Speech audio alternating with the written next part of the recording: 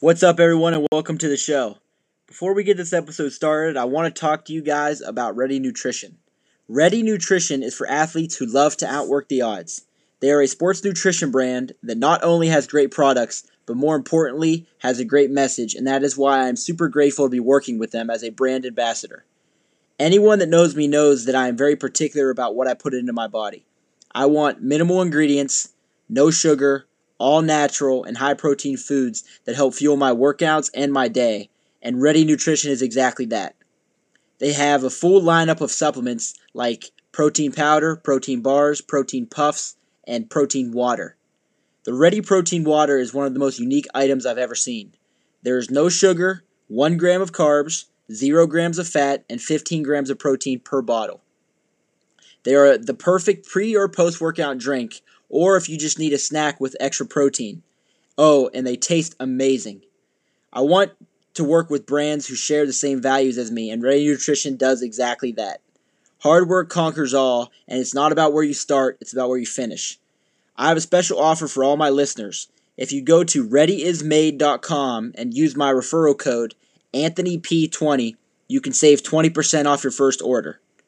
Then, once you love the product as much as I do, you can go back to readyismade.com and order more while using my code in the referral box when you get to checkout. This will help support me and also help Ready Nutrition know who sent you.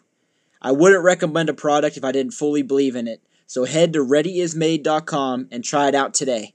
That's readyismade.com, readyismade.com, and use my referral code AnthonyP20, ANTHONYP20, to save 20% off your first order, and then when you go back, enter my code again in the referral box, and that shows that you support me, and it also shows that you support Ready Nutrition. I appreciate it. I think you guys are going to love the products just as much as I do. I definitely would give it a try, especially the protein water. It's one of the best products I've ever used, and I've used a lot over the course of my life. I appreciate you guys. Let's dive into the episode.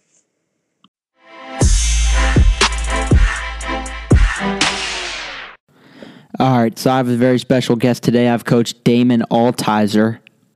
I'm really excited to talk to you today and talk to a lot of the different things I want to talk to you about, because I'm a big fan of everything you do and how you do things and stuff like that. So first things first, though, as always, I just kind of want to give you the floor and kind of talk about your background and what you're currently doing. Obviously, I know, but maybe some people might not know. So just kind of talk about that, and then we'll go from there. Yeah, absolutely.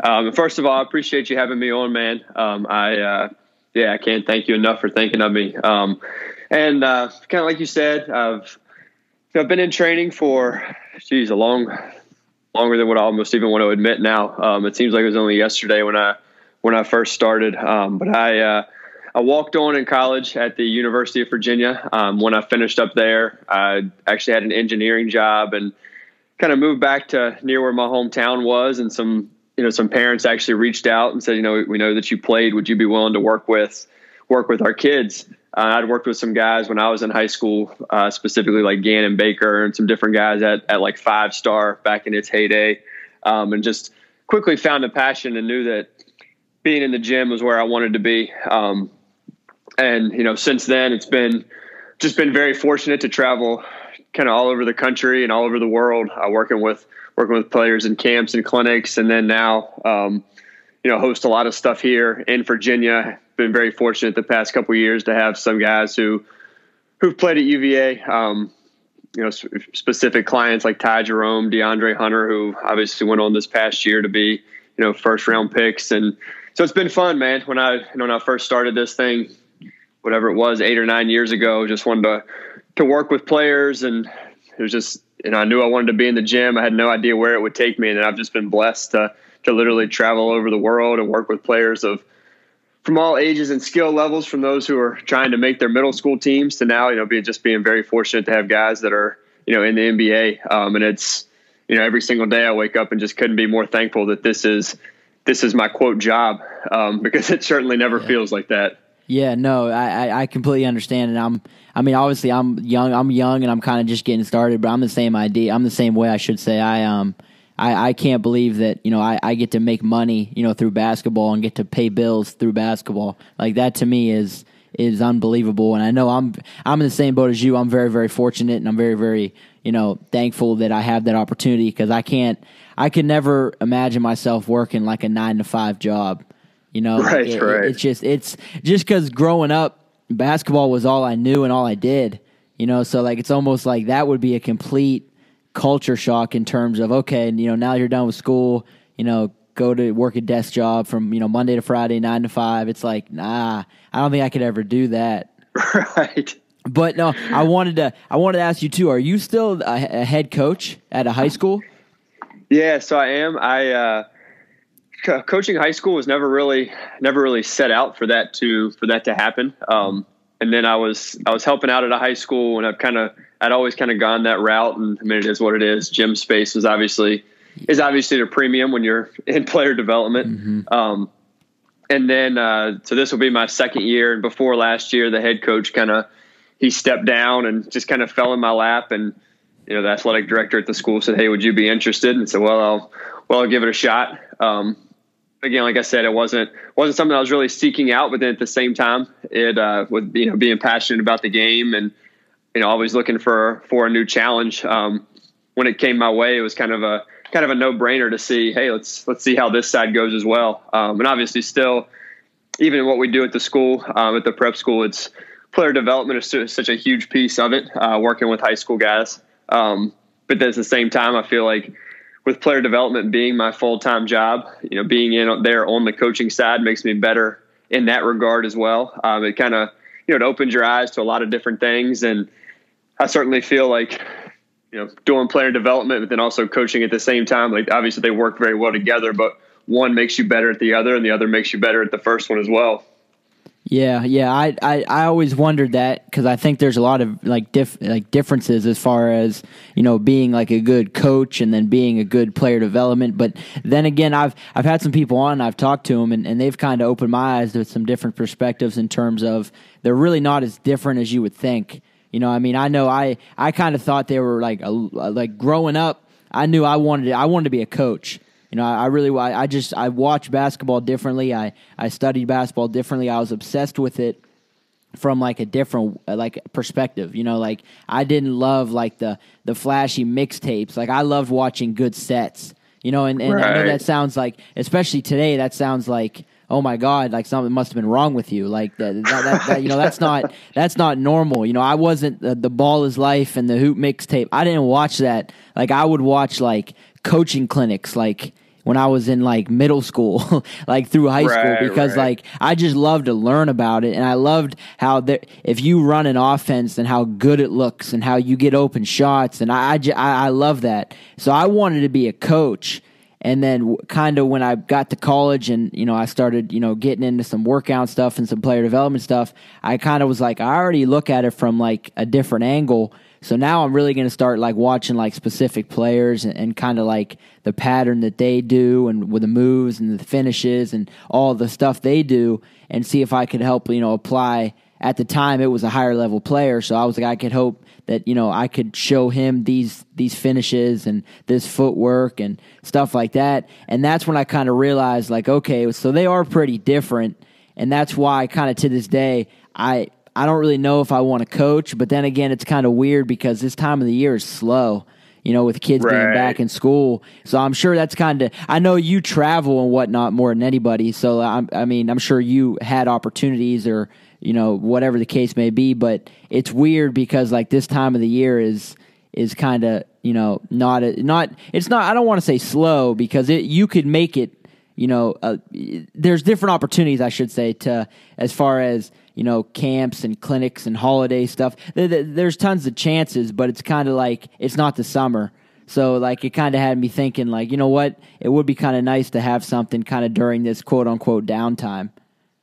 Right. Yeah. And it's especially now, obviously, being married and having kids and kind of making that transition as well, career wise and then just life wise as well. There are opportunities and there've been opportunities to travel, in November and December. But one, like you said, it is slower. But doing the high school thing, it kind of enables me to make sure that I'm here. I'm with my family. I'm here in Virginia during the holidays. Obviously, like I would never miss Christmas or anything like that, but it's not, there were times years ago where, right after that I may go somewhere. And now, again, just very fortunate to not necessarily feel like I have to. Time is everything to me. That's kind of one of the benefits, one of the biggest benefits of not working a 9 to 5 and not having somebody else dictate my schedule to me. I just value time with my family, so much. And then, kind of like you were touching on with this is a slower time. The high school season coaching high school enables me to stay local that time of year. Because like you said, I mean, summer's pretty crazy for all of us. Yeah. It's a very, very, very busy time. Yeah, no, if it's not a busy time, then you must not really be for it. You must not be built for it. If you're not in the gym from 9 to 9 during the summer, you're really not. I think maybe you should find another job. Right. But no, I wanted to talk to you about what is it like, traveling, around the country and teaching basketball. I've seen. You guys like you and Mike Shaughnessy and Tim Martin and different guys like that do travel and things like that. And I think it's so interesting because I feel like you bring such new, ideas and concepts to some of these parts of the world that have no idea. And, we kind of take it for granted. So I feel like it would be like an awesome experience, not only to kind of teach basketball, but kind of to introduce, I guess you could say, like something new to like a different group of people. So what is that like? Yeah, you touched on it there. It's so fun to introduce, the way that when I say we, like we being America, like the way that we coach and play and train. And then at the same time, I feel like it makes you so much better as a coach or as a trainer. I've done some clinics in like Brazil and Germany and China, and no matter where you go, the response is different, but at the same time, the learning style is different. And, China is a very, very different country than Brazil. And in China, it's so regimented. And obviously, I mean, it's, a communist country, and you can put players in 10 different spots and give them a rotation, and, A goes to B and B goes to C and C goes to D. And they, first time through, they pick it up. Where, here in the States, sometimes teaching a rotation at a camp can be the hardest thing. Mm-hmm. But that's the background that they come from. But at the same time, like free thinking, and if X, then, Y or Z, then it gets a little bit more chaotic, whereas in Brazil, like teaching rotations, if you're going to do something with multiple, 8 or 10 guys on one court, like there better just be 2 lines, because rotations, like that just wasn't going to happen. I mean, all that being said, with both of those instances, it's with players who don't understand what you're speaking, the language you're speaking. So it really makes you figure out the simplest and most efficient way to share the information that you're trying to share, all the while learning that, hey, these players, they're used to being taught differently than players are in the States. And there may be things in the States that we've done for years that they've never seen before. So you said it, like it's so awesome to see the reception from those players, because they're typically extremely excited to get to work with American coaches. And at the same time, it makes you, in my opinion, so much better as a coach. Like they're learning those different learning styles. There is the language barrier. You can't always use terminology that we may see as standard. You have to use basic terminology that's easily translatable. So there's kind of a number of different factors that go into it that, one, make you a better coach. But then again, like you said, at the same time, the reception is always it's just awesome watching how excited these kids are to learn. Yeah. So like how long does it take you to plan? Like if you got a call from wherever, China, we use China for example, and they wanted you to come, I don't know, however long they would usually contact you beforehand. How long would it take you to prepare for something like that? I just feel like that would be like something you would have to have everything down to the T, but then I also feel like you would have to have kind of wiggle room just to kind of go off the dome, because I feel like things always don't go as we plan. Right. And that's kind of like you said there. It's a lot of times when you go to foreign countries, the coaches who are there, whoever's organizing it, they kind of give you a recommendation of the level of the players, but you can be extremely well prepared for what you're going into. And then you get there and, what you may have put together may be one, way above the level of the players, or two, at the same time, it may be way below what they're capable of doing. So it's exactly like you said, you want to be extremely well prepared and come in with a game plan, especially because you're typically going to have coaches from China, Brazil, wherever, who are there helping, and you want to have a game plan to give them so that they're on the same page with you going into the workouts or the camps. But at the same time, being able to be tremendously flexible and understanding that, hey, we may be 5 minutes into something that I thought was going to be a 30-minute progressional segment, and we may have to scrap it all together and go a different direction, because you really, you don't know what you're going to get until you get there on the floor, which again, it makes you, in my opinion, it makes you just be a much better coach and better trainer to be able to adapt on the fly. And hey, man, what I put together, it's just not working. So we're going to have to go a different direction. And I think it makes us all better. So like, if that were to happen to you, like how many kids do you typically have? Because I know it's funny because I've had like camps and groups and whatnot. And I've probably 30 to 40 kids, nothing like too crazy, but like, I know that I always come, like, that's one thing that I'm super like prepared. I love to be, right. I love to have everything. I write it down. I kind of want to talk to you about that, like kind of progressing in the conversation, but just like, I really want to make sure I know what I'm doing and for how long I'm going to do it. And for the length of time, sometimes it varies because like you said, maybe, kids aren't quite getting it, or maybe it's too easy, or maybe it's not, it's too hard, whatever it is, that could be flexible. But the general concepts I'm super prepared on. So if you get to, a camp and you have however many kids you would have and a segment just doesn't work, like how do you just kind of scrap it? Or do you stay in the general idea of what you were going to go, or do you sometimes go to something completely different? I typically try to stay in the general scope. So it's not, doing a 180 to an entirely different concept. At the same time, for me personally, I always like to have a handful of drills in the back of my mind that you can always go to that are not necessarily simple, but a lot of people are moving and getting a lot of shots. So at least guys are active.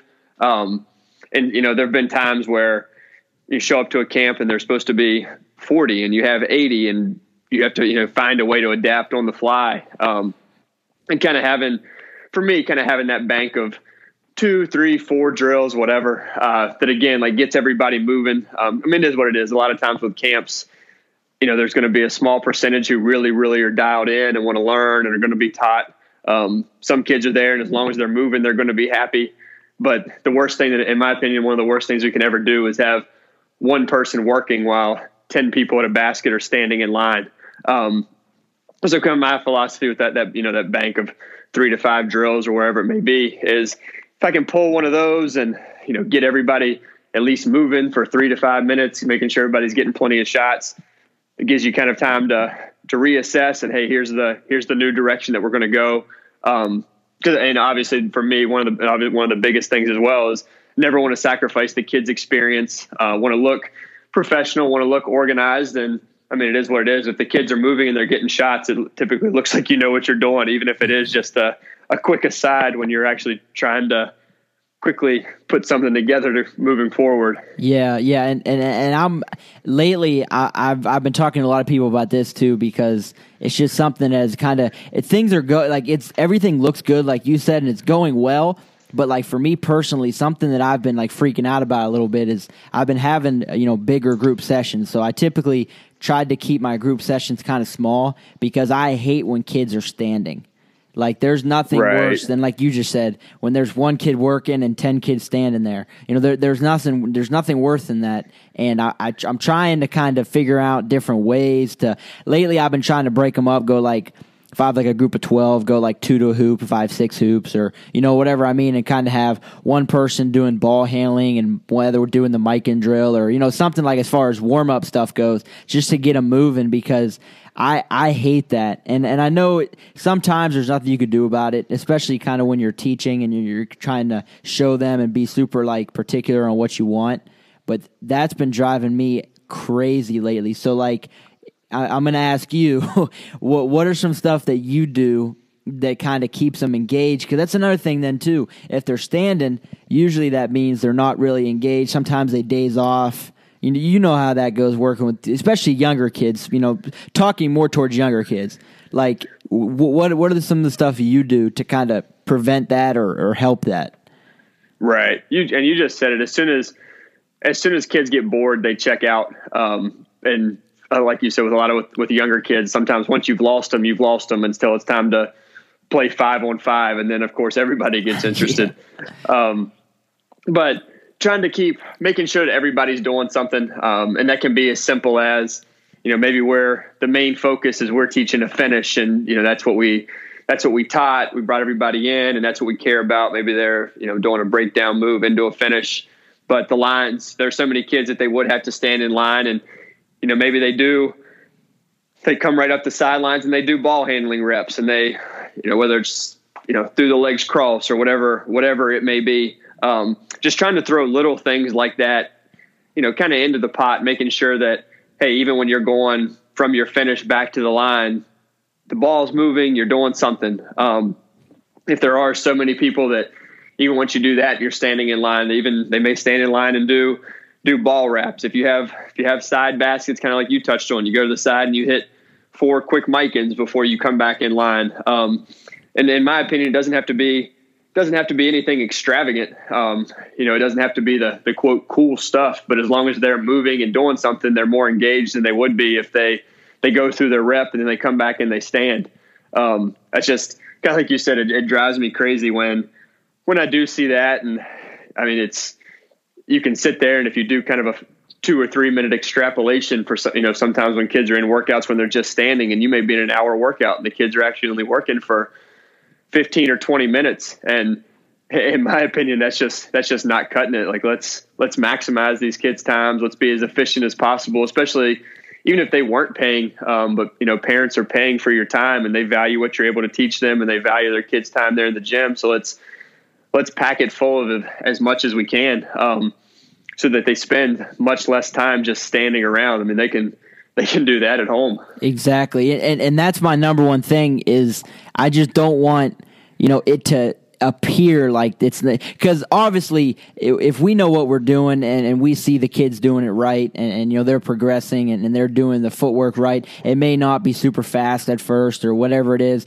So like from our perspective, it looks good, but from the parents' perspective, they might be like you said, we're paying for this and he's standing or she's standing. So it's kind of like one of them things where you want to make sure that they understand that they're getting value out of this. Just at this particular time, they got to kind of stand a little bit, because I know I do everything by myself, because I'm like super control freak about, how I do things and the way I do things. And I just would be afraid that, if I had someone help me, would they be teaching it or explaining it the way I'd want it to be explained? And I know eventually that's going to have to change, because it's going to make my life easier, and, it's going to be able to kind of open up new doors and new opportunities for me. So I don't ever make my groups too big, nothing that I can't handle on my own, but it's just, it drives me crazy. It's something that I personally want to get better at, as far as being a little bit maybe more creative or whatever the case may be. Right. Absolutely. Yeah. It's so important, I think, to keep the kids moving. And I mean, especially working with kids. And I think the easy thing to say is, kids should be focused. They should want to learn. But at the same time, we are in the social media era where a lot of times kids are leaving our sessions and they're on their phones and they're, snapping Instagram, Twitter, just one to the next, to the next, to the next. I think it's important for us as coaches to understand that we are dealing with a different generation of kids. And in my opinion, it's our responsibility as coaches to see how can we still teach this generation without trying to force them into what may have worked 30 and 40 years ago. And hey, you're absolutely right. Like kids should be focused and they should want to dial in, but that's just not the reality of the world that we live in right now. And I think it's irresponsible sometimes for us as coaches to say kids today. Well, kids today are a reflection of us, who are raising them, and us who are teaching them, and us who are coaching them. So as adults, let's take it on ourselves to see how we can, how can we respond? How can we still impact and teach while knowing that it is a different generation of kids and there's nothing wrong with that. But it's going to be difficult if they're standing around for 40 minutes for them to learn what we want them to learn. Yeah, no, I agree with that 100%. And it's crazy that I'm 23 years old, so I'm young, and I still look at kids nowadays, and I think I was never like that, growing up, as far as like you were saying with like the social media day and age. Like, I rode my bike everywhere, and I did this and I did that, and now kids, I don't even know if kids ride bikes. So like it is, and I know that's kind of not what we were talking about, but we're talking about like the general, like the kids being different today. And even my dad was a coach when I was real younger, and he actually just got an opportunity to go back to his alma mater and take over that program. And we were talking about it before he took the job, and I was telling him, I said, Dad, kids are different today. And he's like, oh yeah, I know, and I'm like, Dad, I'm not discouraging you. I was like, I want you to, you're excited. I'm excited for you, and I want you to take this opportunity, but you're just gonna have to be ready for a different, a different feel of kids, because he coached varsity basketball when I was real little, so he dealt with kids. Shoot, that was probably 30 some years ago, and right. So I was like, trust me, I mean, they're different. Because he's like, well, I coached, you guys when you were in the 5th grade. I'm like, yeah, Dad, but I'm telling you, like, it's different. And now he's been kind of through the ringer as far as like the summer went and things like that. And he's like, you're right. These kids are different as far as that goes, and as far as how they play. Everyone wants to shoot from the white line, and they can't. Right. They can't. And that's okay though. Like, I think when you tell players that, like, hey, that's, you can't shoot that far. Like, they take that as like an insult. It's like, I'm not being, ignorant to you. I'm just telling you that you can't shoot that far. Why don't you get on the line, and it's the same point value. Right, like, absolutely. You're not making your 5-point shot. You're making a 3, just like if you were on the line. And I guess his particular team, that they have a couple kids that think that's worth more, whatever the case may be. So he's going through that adjustment period, like how you were saying, with kids just being different. And I think that even me being a young person, I could see that even from when I was younger, as far as, everyone really wants like instant gratification and entitlement. And something I brought up that I'll bring up to you too about kind of staying almost on like an entitlement, wave. I remember when I was in high school, I was lucky enough. I played 4 years of varsity basketball, so I was lucky enough to do that. But when I was in high school, if you got to dress, like, that was a big deal. And like, absolutely. If you were a freshman and you didn't even have to play. If you dressed, that was a big deal. And I heard a story from a high school coach, and I actually worked with their team in the summer, and he was telling me that he offered a freshman an opportunity to dress, and the kid asked him, well, am I going to play? And he was like, I don't think so, but it's going to be a good opportunity for you to kind of get the experience, as a young player. We think pretty highly of you moving forward. And the kid just straight up said, if I'm not going to play, I don't want to dress. And I was like, I can't even believe that. Like, that used to be such an honor. Right, if you got a jersey after the JV game or freshman game or whatever, like, that used to be a big deal. And now it's kind of like, man, that's how it is now. Kids don't look at that as like something to, work towards, as far as just being able to take that, varsity experience in and sit on the bench and be a part of that huddle and all that. Like, that's not a big deal anymore. That to me was like, when he was telling me that, I was like, wow. Like, I couldn't believe it. Like, I can't imagine talking to my coach, like saying that to him. Oh, you want to dress? Nah, I'm good. Like, I'd be like, what? Like, I would never talk to my coach that way. It's crazy. Like you said, just staying on the topic of just kids being different. It's different. Right. Yeah. 100%. It's definitely a different generation. And that's, like you said, you recognize that, and it's very clear. And then for me, like I said, like, my biggest thing is, how can we as coaches and trainers still impact and still inspire and adjust to that, so that we can teach the game the way that we want. I feel like for me, I feel like social media and everything, especially from us as coaches, it's so, it's often so negative, and we all recognize, like you were just saying, like it's a different generation of kids. But there's such a kids today, they won't work. I can't this, I can't that. Like, well, if we as coaches are taking a defeatist attitude, then that's on us. And just like we tell kids, well, if you get cut, then, come back the next year and work even harder. If you're unhappy with your playing time, get in the gym, put in some time, and, earn more minutes. For me as a coach, and obviously like a former player, maybe it's having played that still have that, have that attitude. But hey, if we're not able to reach a certain player, like let's try a different route. If this kid seems to be extremely distractible, what can we do to still help him? And trying to just have with these kids, an internal locus of control, because the last thing I want to do is fall into that, again, the defeatist attitude of, well, kids today, you can't reach them, you can't teach them, like they want everything. Like, whether or not whether or not that is the case, like, let's be a generation of coaches that knows that, but still is able to teach them. Because to me, that's everything. Like, we have to be able to adapt. And if we can, then, kids are going to keep coming back to us, and they're going to keep getting better, and we're still going to be able to help them both on and off the court. And at the end of the day, like, that's everything. Yeah, no, and I agree with that 100%. You can only complain so much, and then you have to do something about it. I know a lot of people that you just hit on that they're the exact same way. They don't want to work hard, so screw it. I don't want to work hard either. It's like one of those, and it's like you can't be like that. You're making a problem an even bigger problem by acting like that. So I agree with that 100%. I think you just have to take it on, with a positive attitude and just kind of adjust and adapt and try different things, like you said, as far as how to reach them and how to. And I think that's big, like with knowing who you're working with too. Like understanding kind of what makes them go and what buttons to push. Because that's been huge for me too, as far as working with players, just kind of knowing, like, okay, if you kind of get on this kid a little bit, he's going to go a little harder. But this kid, you may have to, ease your way in, because if you just kind of get on him, he's just going to shut down. So So again, though, that's hard though. So that takes time. So the easier thing to do is just to say they're lazy, they don't want to work hard.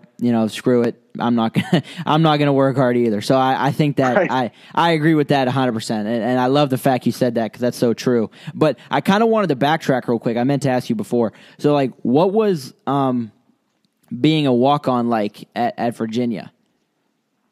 So it was that was when Coach Lato was there, who is now at DePaul, and I know you walked on as well, and it's, I kind of tried to go into it with the attitude of, no job is too small. When I decided that I wanted to try to walk on, I can't remember who I was speaking to, but they kind of said something about that, like, no job can be too small. And then now obviously at the University of Virginia, it's kind of, servanthood is the mantra, and you serve the team and you serve the program. And I feel like that's what, I can't remember if it was my dad or my high school coach was trying to instill that in me at that point when I decided, to try to walk on. And then for me now, like doing player development, I feel like going, having gone through, things as a walk on, it just has provided so much value now, to one, kind of learning so young. And I'm sure, the same way with you, that no job is too small. You're never too cool for anything, but then at the same time, like learning, being around coaches and players at that level, and, being smaller and less athletic, having to even then, start paying attention even more so than I did when I was in high school, the small details and like the intricate little micro skills that are taking part. And at the same time, just from a pure experience, I mean, you're sitting there watching, the best basketball in the country. It's not for everybody, and, being a walk-on isn't something that everybody can handle. But for me, it tremendously impacted, just the rest of my life in so many ways. And I, without a doubt, because I had some other, smaller school opportunities and whatnot. But, having gone the walk-on route, I have no doubt that, like, I wouldn't be where I am today, without having done that. And for that, I'm just super grateful.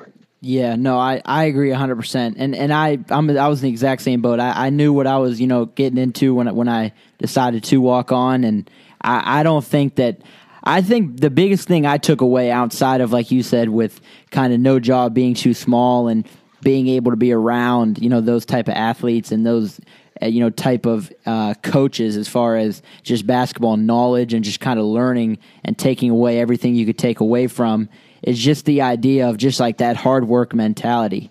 Like if you're not working hard as a walk-on, then why are you there? Right, absolutely. I mean, like, I feel like that's one of the best things you could do as far as like what type of value, like you said, even if it's like a small job, if you go 110% at it, like, you're going to provide value to the team. And I knew that going in, and I knew that I was going to provide my value in different ways.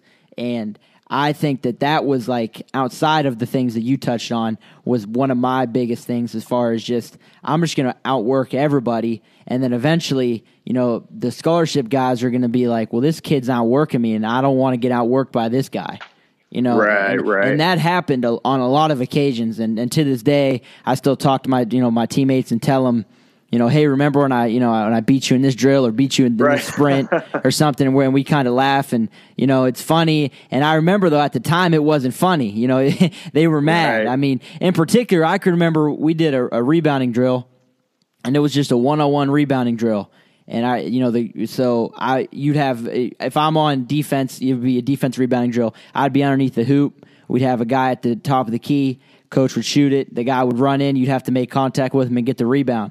Now, the thing with this drill was, we called it a Yukon, was if you didn't get the first rebound, meaning that as soon as the shot missed, if you didn't get it, the offense got it, and then it was one-on-one.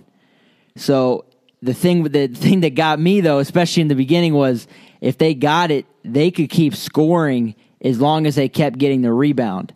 Right. So I remember, it was like one of the first couple practices, and I had, again, I'm 5'6" on a good day. I mean, I'm small. And so, we had, Elijah Minnie, he's a legitimate 7-footer.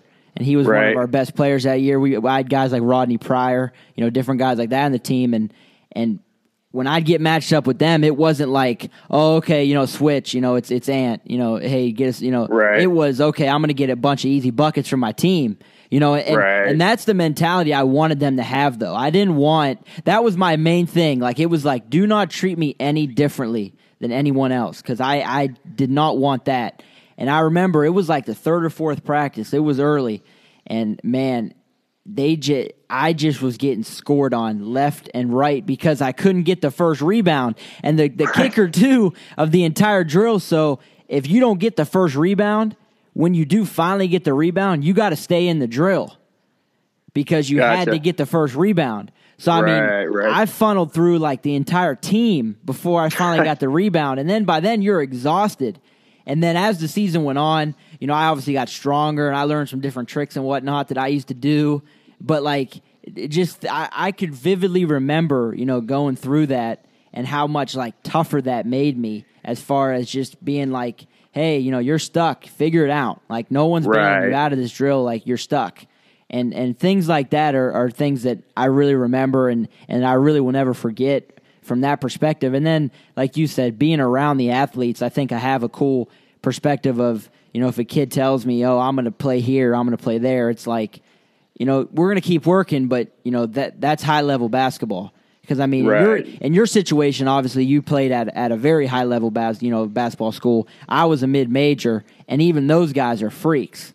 And I think sometimes the people try to act like, mid-major, oh, it's just mid-major. It's like, man, do you understand how good those guys are, at those mid-major schools? So I think it's kind of cool from that perspective that I could kind of be honest and say, we're going to keep working, but, they're pretty good. You got to get way better if you want to, be at that level. So just kind of having that experience and being able to relay that to the players I work with now has been huge for me. Right, for sure. But, so next thing I wanted to talk to you about, your advantage and your small-sided games, because they're freaking awesome. I love them. Every time you put them up, I always steal them.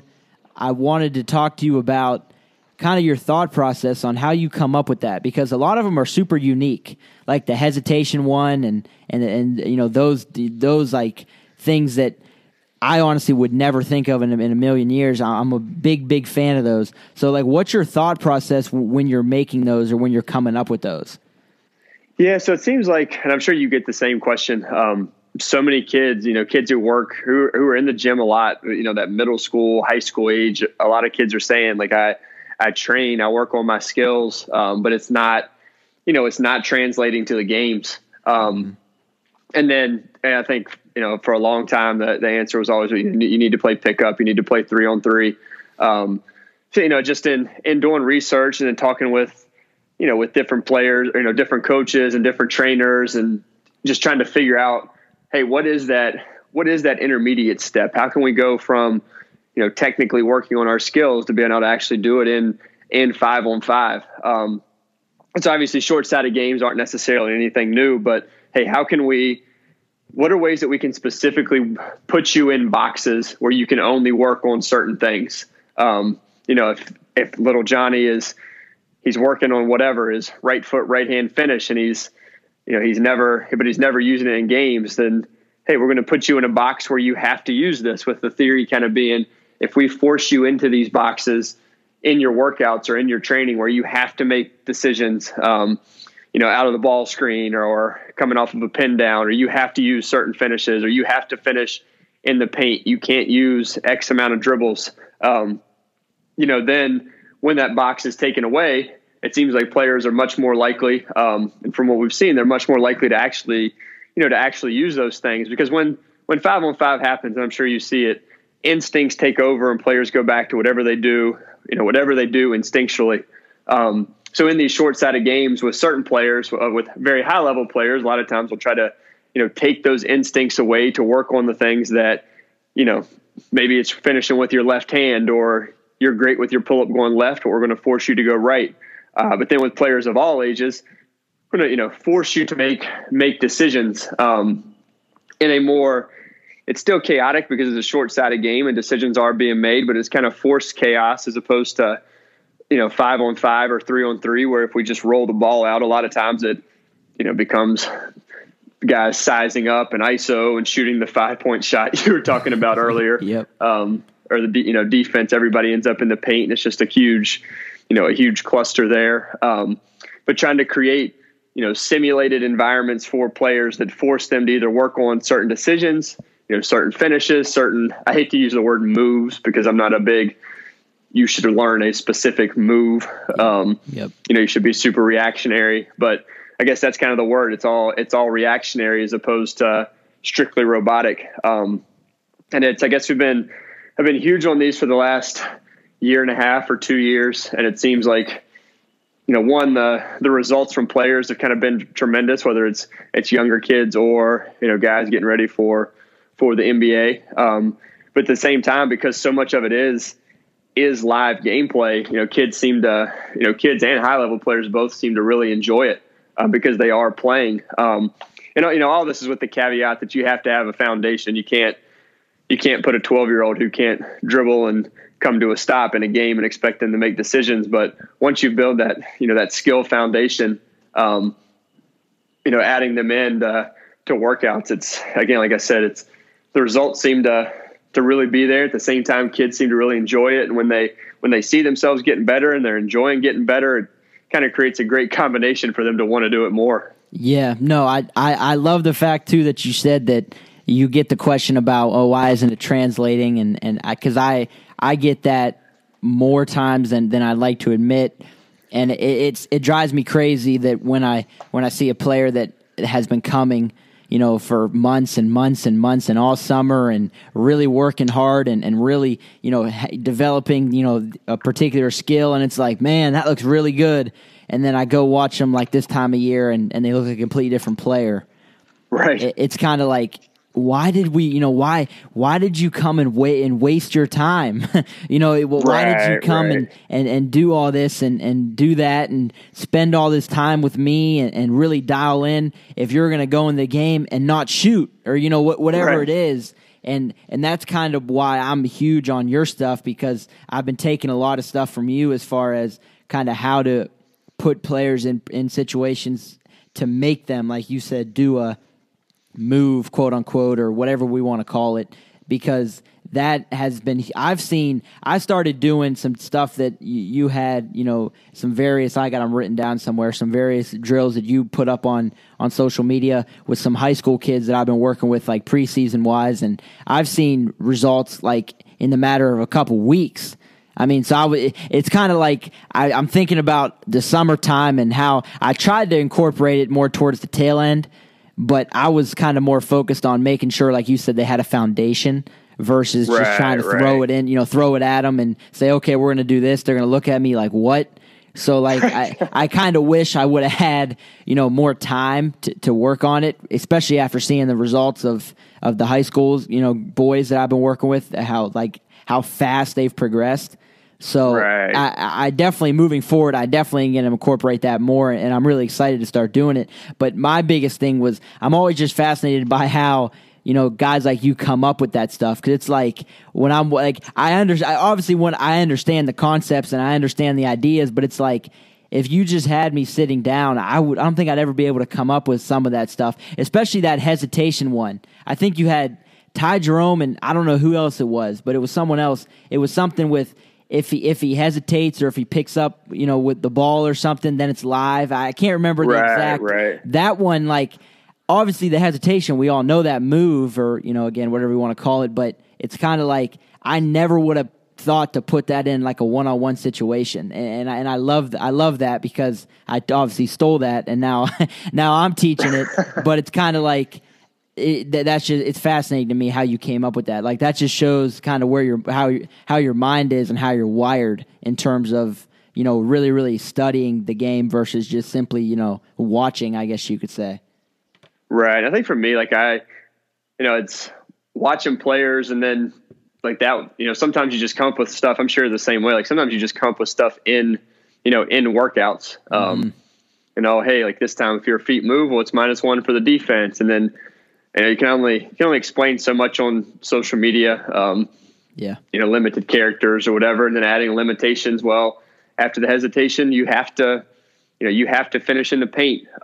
Sometimes I'll do things with, like, if there's a group of 3 where each individual player will have a different rule that the other players don't know. Like I'll quickly pull, a kid to half court where your rule is you have to score, 2 in the paint and 2 from the mid range. And the next player who needs to work on, they need to work on finishing through contact. Like every finish you have has to be, all your points have to be at the rim. But I feel like, in my opinion, there's so many polarizing topics in basketball and player development, shooting. Do you dip? Do you not dip? Ball handling. Do you ever do stationary stuff? Should everything be on the move? But there are so many different philosophies, and some guys are adamant about certain things. Some guys are adamant about others. But I think there's kind of a universal amongst coaches that we all understand that players, struggle to make decisions. And at the same time, a lot of times, like they struggle to be as good in games as they are, whether it's in training or whether it's in pickup. So how can we, my kind of thought was, how can we attack that universal where, you may be a guy who says players should never dip, and this coach may think that players should always dip, and blah, blah, blah. What you believe. And if your players buy in, they're going to get better. But for me, with the short-sided games, it's, if you can make decisions, it doesn't matter what system you're in. That's a huge thing to be able to do. And if the things you're working on translate, again, it doesn't matter what system you're in. If you're able to finish, then you're able to finish, and the result speaks for itself. And try to have relationships with high school coaches and whatnot. But at the same time, I'm sure you're the same way. You may have a group of 7 or 8 kids, and they're coming from different programs, and you have relationships with each of their coaches, but their coaches may have drastically different approaches to how they want their kids to shoot or whatever. So how much can we do that is applicable regardless? And whether it's middle school, high school, college, the NBA, if you can make shots, if you can finish, and if you can make decisions, like you're going to be successful. And for me, with the short-sided games, like that's kind of, that's the impetus. Let's work on those things that are universal regardless of program. Yeah, no, I agree with that 100%, 100%. My biggest thing, and like you said, because I'm exactly what you just said at the last point, where you have a lot of kids from different programs and different concepts, and then you try to teach them something, and oh well, my coach said to do it this way, and then you're kind of like stuck almost because you're kind of like you don't want to say your coach is wrong because right. I mean, like you said, there's so many different ways and variations as far as how to do things and what people think are right. I'm an open mind type of guy. I'm not a guy that I don't believe in absolutes. I don't think you have to do this, or you have to do that. I have my ways that I think are better. I think that I have some personal, things that go, I would do it this way, but if you say, oh, well, I do it this way and I shoot better or I'd finish, whatever the case may be, I'm going to go, all right, I could work with that. I'm not going to say, well, no, you're going to do it my way or else, get out. That's not, and I think, unfortunately, some people are like that, and that's kind of when you get your hands tied because literally exact same situation you were just saying when you have kids from different programs, some same hand, same foot finish. Oh, my coach said that's the wrong way to shoot a layup. Right. I mean, yeah, James Naismith, when he invented basketball, I'm sure he wanted you to jump off, that inside foot. But guess what? I mean, nowadays, I used to call it the wrong foot layup. I don't call it that anymore because it's not wrong. I'm not going to give it a negative connotation because it's not wrong. It's just a different finish. So, like, when I get some of that, it's kind of like, I can't really say, I don't want to bad bash your coach or, anything like that. So it's kind of like, well, all right, well, just for now, just try it, just work on it. And, if you never use it, and your coach gets mad or because the one player told me a couple weeks ago that they were in a scrimmage and he did, same hand, same foot finish and he made it. And his coach got mad because that's not how you finish. That's not the proper way to shoot a layup. I'm like, and then when they, when they tell you that, you're kind of got to bite your tongue because you don't want to, well, your coach is an idiot. You can't say that. So it's kind of like, absolutely. And then, but it's kind of like also like, what do you want me to do? Literally, this kid came running up to me, coach. I did that finish we were working on. But my coach yelled at me. He said it was wrong, and I'm like, okay. I said, well, number one, did you make it? Well, yeah, I made it.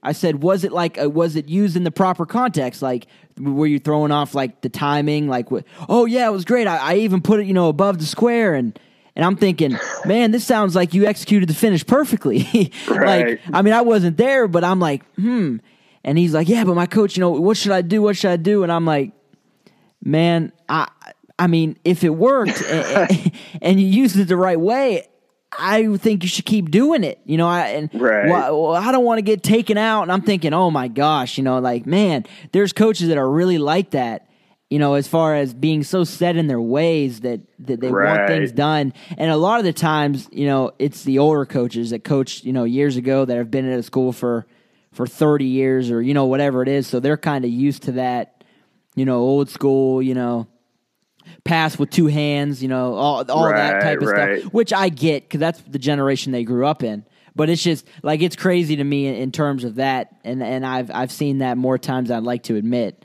But before I let you go, I want to make sure I touch on one more thing because I know I don't want to take up too much of your time. I wanted you to talk to me a little bit about your next camp because that camp looks like it's freaking awesome every year, and it looks like it's super intense and the details and the coaches you have. So just, if you wouldn't mind, just real quick, just kind of break that down for me as far as kind of the pre-planning and the execution and like what type of stuff you guys do. Yeah. So next it's a week long in the summer. And it's invitation only, where invitation only means that the kids have to apply to be a part. And the application is based more on, leadership and those type of things, as opposed to, like you kind of said earlier, like you don't send in a Ball is Life mixtape and you're a high level player, so you automatically get accepted. Yeah. But anyways, it's the entire week is geared towards like the, holistic player development and holistic meaning, the skill side, the strength and conditioning side, the, leadership and team building. We have a, director of leadership and communication who's there for the week, and the kids literally spend, a couple hours a day throughout the day, in the classroom doing team building, doing communication exercises similar to, what like C-level employees at a company may do. Then obviously on the court, there's a ton of work that goes into, the skill development side, and we do a ton of short-sided games. They obviously play throughout the week as well. We do situational tournaments, but the whole week is geared towards development. And then to your point, about planning and whatnot, it's gotten to the point as it has evolved, and this will be the 7th year coming up. We have a full curriculum for the camp where the goal is kind of, any coach could be plugged into a station and they're going to know exactly what's going on. So in the curriculum, day one, we call them micro skill stations, and we have these 4 stations. They're each 15 minutes, and here are the teaching points, here are the focuses, here are the drills with diagrams that we're gonna be going through. Because again, like the goal is it is very holistic. At the same time, it's very progressive in that at the beginning of the week we start with foundational footwork, and then we work our way towards just basic penetrate and kick, and then by the end of the week the guys are playing out of ball screens and pin downs with multiple actions. But all of that is planned out, pre-planned, diagrammed. Coaches have the curriculum a month or so ahead of time. The expectation is, hey, if you're coming, you need to be extremely familiar with this, to the point that you may be scheduled for station A, but if you end up at station B, you need to know what's going on. We have a full-time strength and conditioning coach who's there through the whole week, who do recovery, ice baths, everything. Kind of one of the goals, obviously, like I said, development is a huge piece. The leadership is a huge piece. And then at the same time, because there are some higher level players there, but then at the same time, there are kids who are really trying to earn more playing time for their high school or trying to make their team. And, our goal for the week is we want these kids to have an experience that, is just unrivaled by any other camp. And then keeping it to, 30, 35 kids. It's very, very intimate in the relationships that are built throughout the week. There are always roughly 15 coaches or so. So coaches kind of have responsibilities to make sure that they, build a relationship with at least 3 or 4 different players. So it's become, when I first started 7 years ago, I was like, hey, I want to do a week-long overnight summer camp. And since then it's kind of turned into, it's just turned into something that's been pretty special, and we all look forward to every year because it's, it is just so unique. And when we say invitation only, like, hey, we're not just inviting high level players. Like, we want truly dedicated kids, like the kids like you and I were, who were trying to get better and wanted to maximize ourselves. We're not just saying, oh yeah, we're going to talk about leadership. And one time in a huddle, we tell kids you have to lead and you have to communicate. Like, we're very, very intentional, and we have exercises and all that's, in the curriculum as well, what we're going to do, how you're going to do that. And it's, watching the transformation that week, not just skill wise, but some of these kids who come in shy, and at the end of the week are, coordinator or organizing a station, making sure everybody's where they need to be. It's fun. And how it is, man, like working with young people is so phenomenal.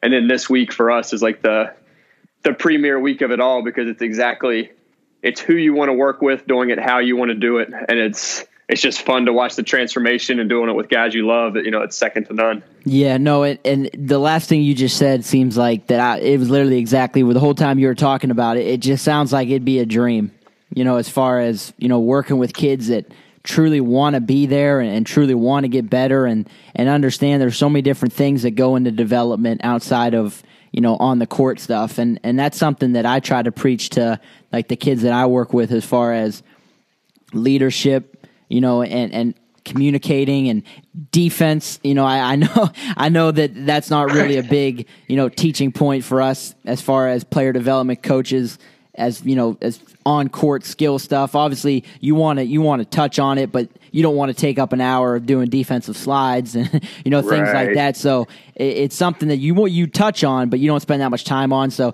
there's just so many different things, I think, than the idea of, I could score 20 or I could do this, I could do that. And that's why that camp, that every time I see it, I'm like, that looks like something that, is super intentional, as far as this is about development all around. Because I saw that on your story with the strength and conditioning and the leadership classes and all that, and the ice bath. And there's just, I think it kind of gives the players a glimpse too of like what, playing in college would be like, and playing, at that next level, because it's like a full-time job.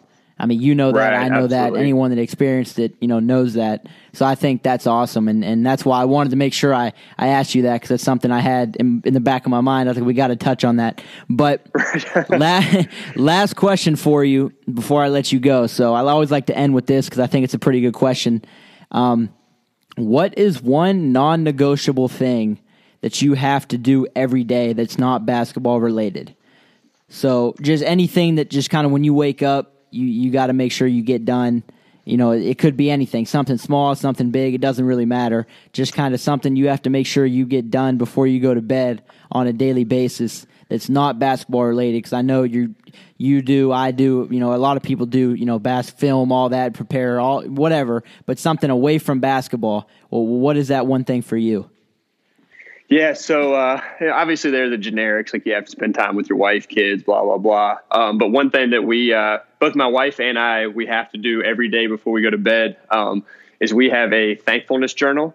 So the last thing we do before we turn the lights off at night is we have a thankfulness journal, and we write down like what we're most thankful for from the day.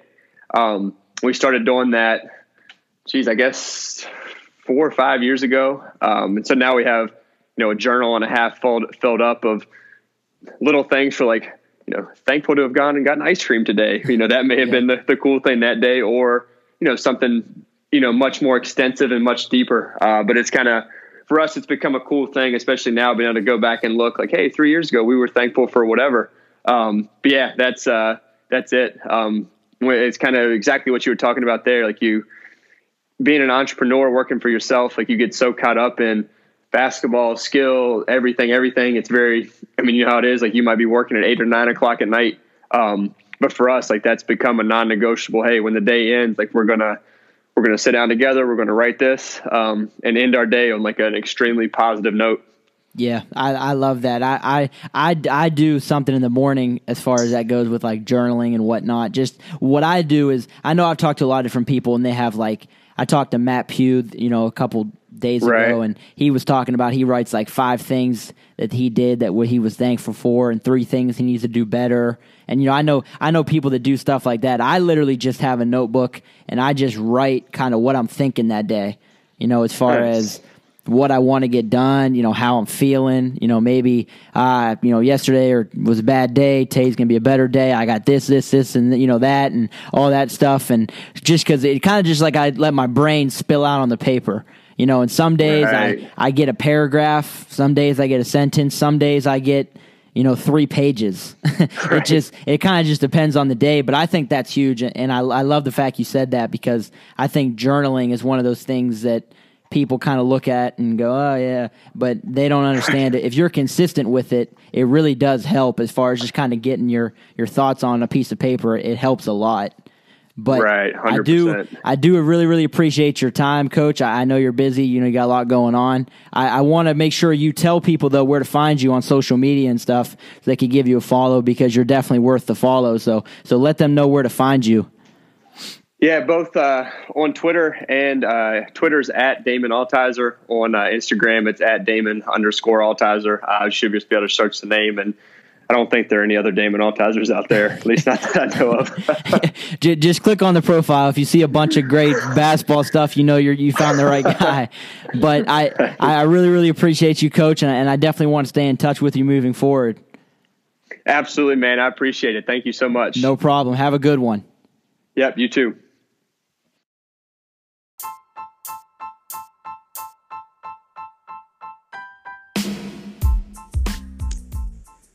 Thank you for listening to another episode of the Pew Podcast. If you guys want to know when new episodes come out, head over to the Apple Podcast app, subscribe to the podcast, and while you're there, leave us a review. That would help the podcast grow tremendously, and I'd really appreciate it. Lastly, make sure you guys are following me on all social media. So Twitter, I am at Anthony_Pugh2, and Instagram, I'm at AnthonyPugh2, and that's Pew, P-U-G-H. I appreciate your guys' support, and we'll catch you in the next one.